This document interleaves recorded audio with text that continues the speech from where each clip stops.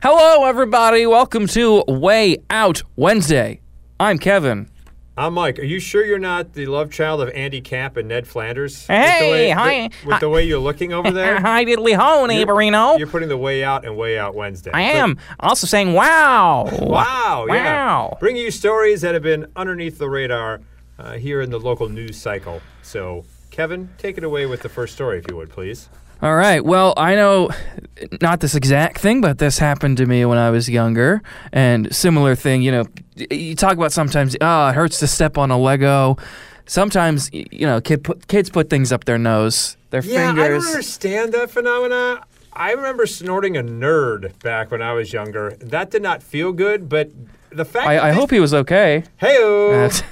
The fact that this kid in this story was 2 years with a Lego up his nose? 2 whole years he had a Lego. Without complaining. And it wasn't like a big block. It was one of those little weird, like, Lego pieces. Yeah, I don't know, it's like a connector It looked piece. like a hammer is what it looked like. Yeah, it's one of those weird pieces. Like a cartoon mallet. But in his nose for 2 years. No complaint. Didn't, sneeze. I mean, do you know how...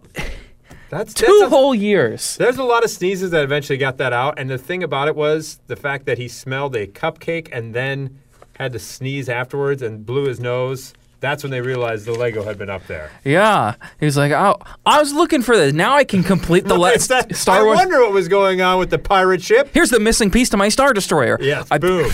There we go. That's just completely... I'm still amazed by that. 2 whole years. Just like, no...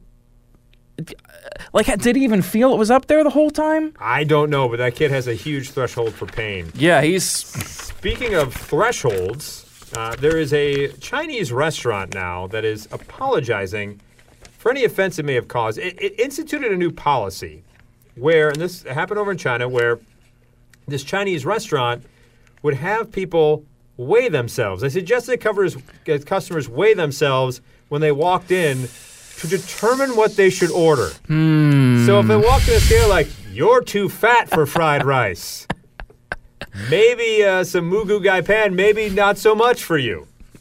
Maybe you want some pea pods or edamame instead, you fatty. I hope that's what it said on the scale. I don't know for certain. What if it like...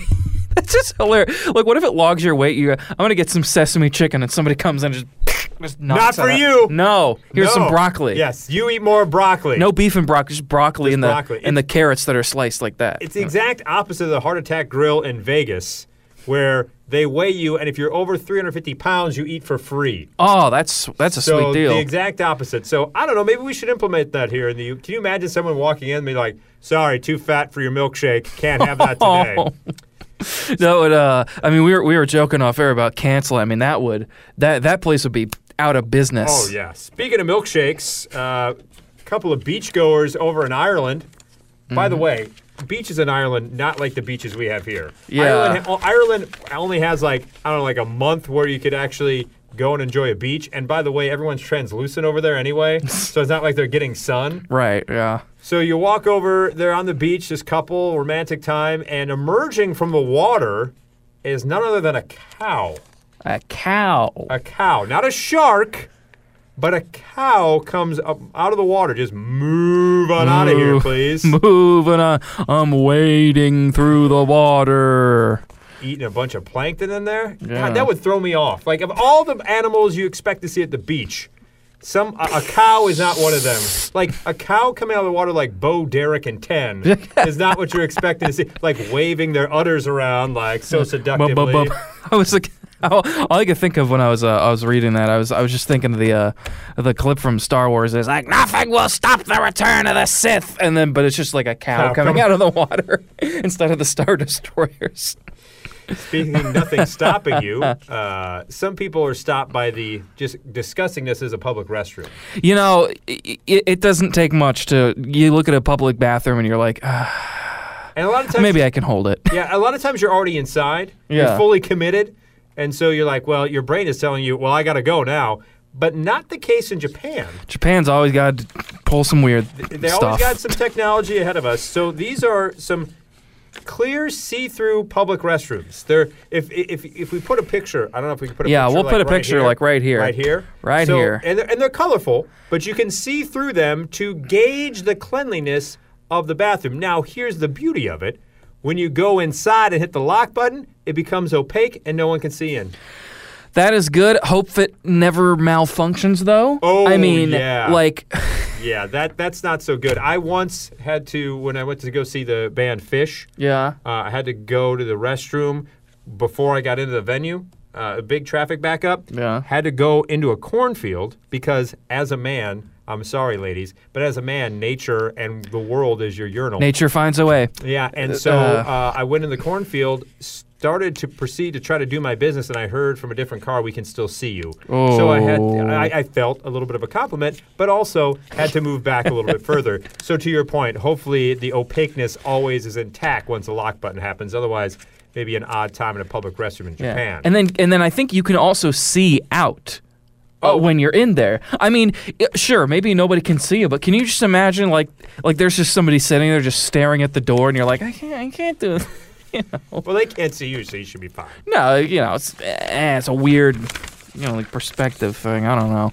It would weird me out, but so we haven't done one of these in a couple of weeks, but it seems timely as today, as of recording this on this Wednesday, they're seriously looking into, and by that I mean they passed it through all legal channels, that the Stephen Douglas and the Pierre Menard statues at the Capitol are coming down. Oh, okay. And so we've talked a couple times about replacing Chef Boyardee. Chef Boyardee. It was going to be one of them. Britney Spears, Guar. Yeah, Guar as well. So what do we got today? So a Christopher Columbus statue again. Look, Christopher Columbus was, It's been a rough few months for old Columbus, that's for sure. He's replace Christopher Columbus statue with the Route 1 orange dinosaur. I got no problem with that. No, me Who neither. doesn't like dinosaurs? I mean, look, he's so cute. Look at him. He's sitting on top of that roof there. Right, exactly. Who doesn't like dinosaurs? And yeah, and I mean, we could explain the significance here, but the description here says it all. The title says it all.